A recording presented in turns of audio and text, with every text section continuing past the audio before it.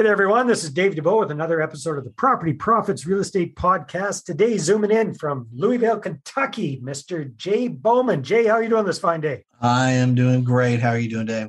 Fantastic. So Jay is an experienced real estate entrepreneur who focuses on self-storage facilities, primarily on B-class self-storage facilities. So first of all, Jay, what's the difference between an A, a B, and a C, or is there even a C-class storage facility? What are the classes? Absolutely. So you're going to see, let's start off with the easy one that everybody knows. When you're in a major city and you see a multi-storied self-storage building, that's usually almost all climate control. Sometimes they may have some outdoor units, but it's a very large, very expensive self-storage facility. We're going to classify those as an A class. B class, let's move to C class. C class is your smaller facilities, no climate control, usually not in great condition, not a lot of amenities that come with it, not security, not automated gates. There's nothing really special about it there. And you can go further to say something less than C might be the one where nobody picks up the phone. It's junk, it's overgrown, but somebody needs somewhere to put their junk and then never pay for it. We like to focus on a bit of the middle ground for the B. We're going to have a mix of some climate control. We're going to have a lot of outdoor storage, maybe some parking along with that. And we're going to provide the services that people are really focused on. It's not a value add like the C's are, but we charge less than the A's. So you've got a good value add there. We're providing security with gates, fences, cameras, and making sure that everything is clean and operational for your basic self-storage needs. All right. That sounds good. So how long have you been doing this and where do you focus on for your portfolio facilities? Sure. So I've been doing this for a year and a half with my partner. We both came from the single family residential side of rehabs and rentals and then some retail selling. We moved into that about a year and a half ago, started our venture in July of 2020. And both decided nothing like the middle of a pandemic for starting something new, huh? When you sit back and you're like, well, I'm sitting in my house. What else can I possibly think about doing? How about I just start a brand new venture, a brand new business? That'd be a great idea. I love it. Yeah, so we tackled that. We bought our first facility in September of 2020. Since then, we have purchased 3 more with another under contract currently. So how many units altogether do you have between the 4 facilities? Right now, we are roughly at 100,000 square feet. It's a little easier to talk about the square footage because you could have 10 by 20s. You could have almost large industrial where you have one door, but it takes up a large number of space. So when we speak of storage, we like to talk about the square footage that we've got. Right now, our buildings, we've got almost 100,000 square feet across four facilities.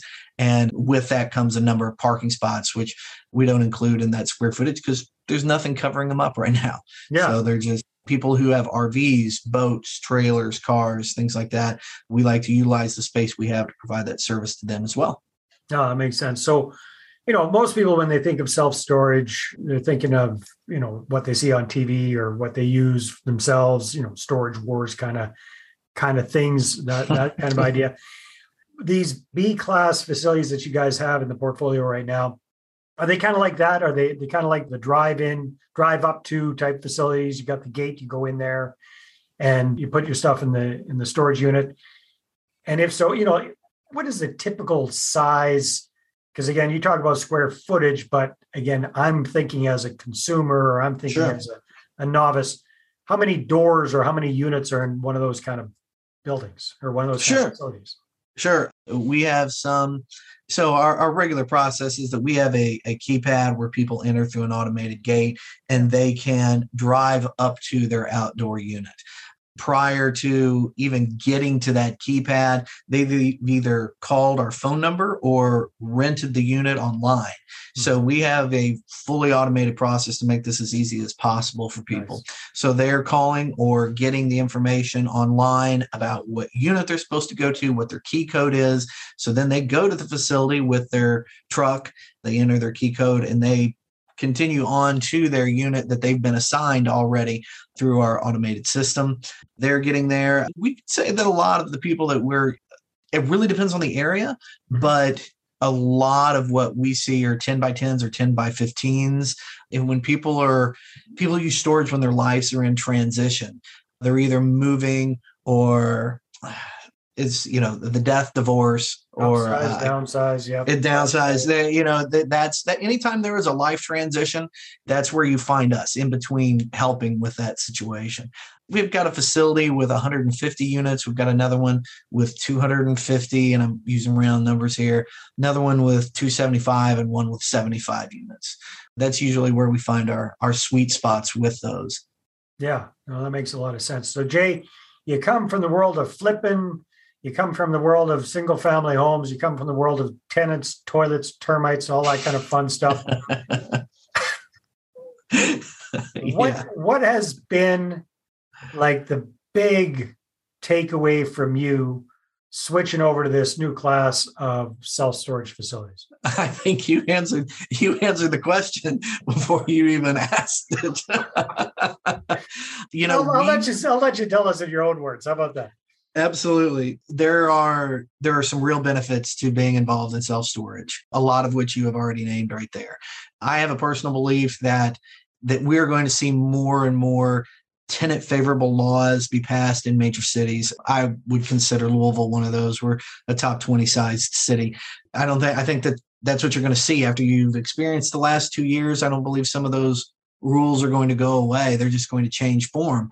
And so when you begin to invest in single family, you are going to be facing that housing as a right, and that you're going to start seeing some of those laws come into play, which makes investing in single family homes a little more risky. And so Eric and I made the decision that we don't want to play in that sandbox anymore. We still have a portfolio of those, but it's just not something that we want to move forward in doing. We do find that the laws governing self-storage are a lot different. In single family, you have evictions. This can take, depending upon where you live, anywhere from 2 months to 6 months, or even longer if you're in major cities. We don't have eviction laws in self-storage. We have lien laws. So the moment somebody does not pay, you're able to go by that state's lien law, and within 10 days or 14 days or 7 days, depending upon what state you're in, you can lock an individual out of their unit, and easily within, let's say, 30 to 45 days, if they have not paid, you can auction that stuff, have that unit cleaned out within a matter of hours, and then have it ready to rent again to another individual.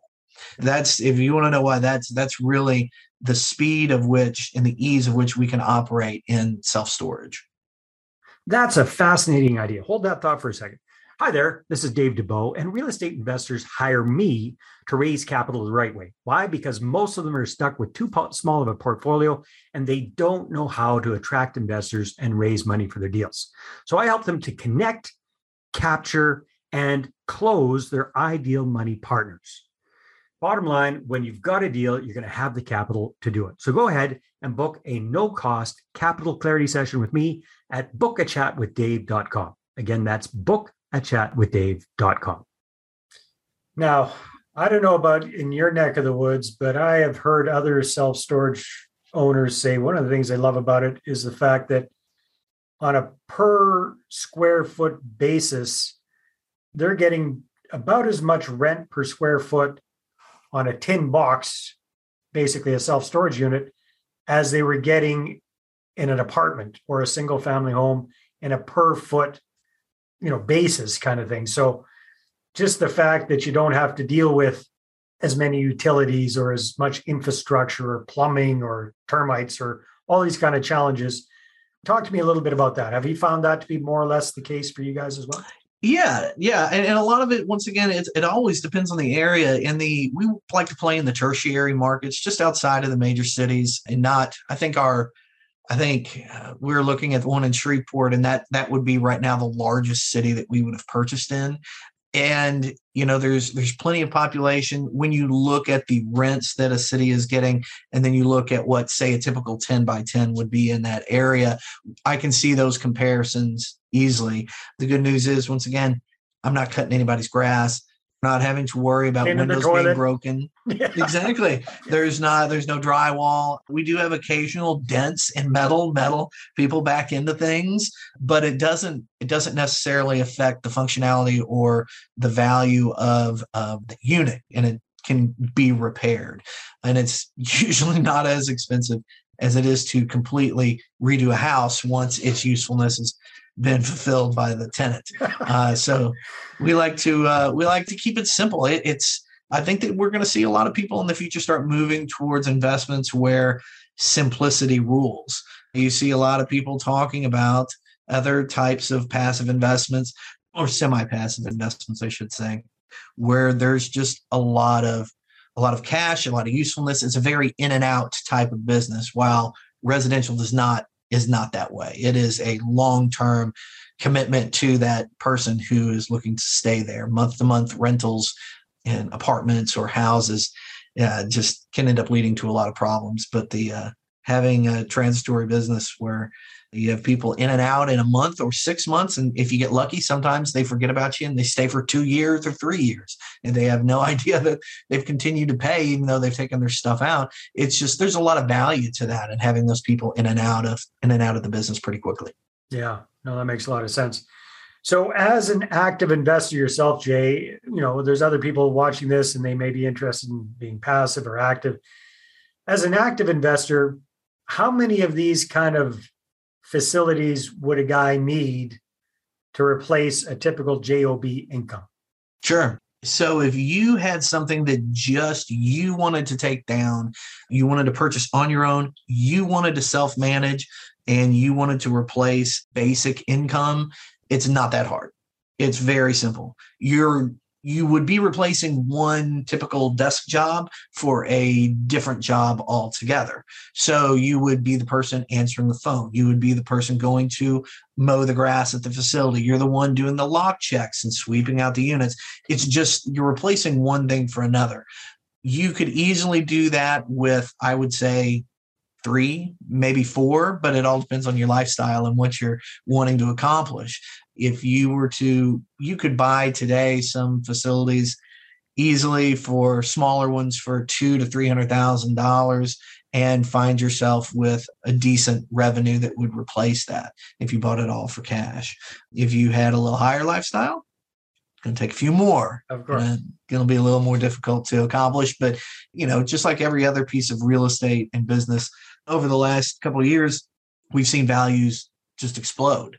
And so what used to be digging through a very small pile of coal to find a diamond, now we're digging through a very large pile of coal as the values have really just gone up. But the owners' rents don't reflect that. But they're wanting gold prices for bronze returns. So we're being a little more picky about what we're looking at lately. Fantastic, Jay. Well, this has been a lot of fun. So if people want to find out more about you and what you're up to, where should they go? Yep. You can check us out on our website at gobeyondstorage.com. You can find me on Twitter at Jay Bowman, or on Facebook or LinkedIn. Awesome, Jay. Well, thank you so much for sharing your experience with self-storage. All right. Thanks, Dan. All right, everybody, take care, and we will talk to you on the next episode. Well, hey there. Thanks for tuning into the Property Profits Podcast. If you like this episode, that's great. Please go ahead and subscribe on iTunes. Give us a good review. That'd be awesome. I appreciate that. And if you're looking to attract investors and raise capital for your deals, then I'm going to invite you to get a complimentary copy of my newest book, right back there. There it is. The Money Partner Formula. You can get a PDF version at investorattractionbook.com. Again, investorattractionbook.com. Take care.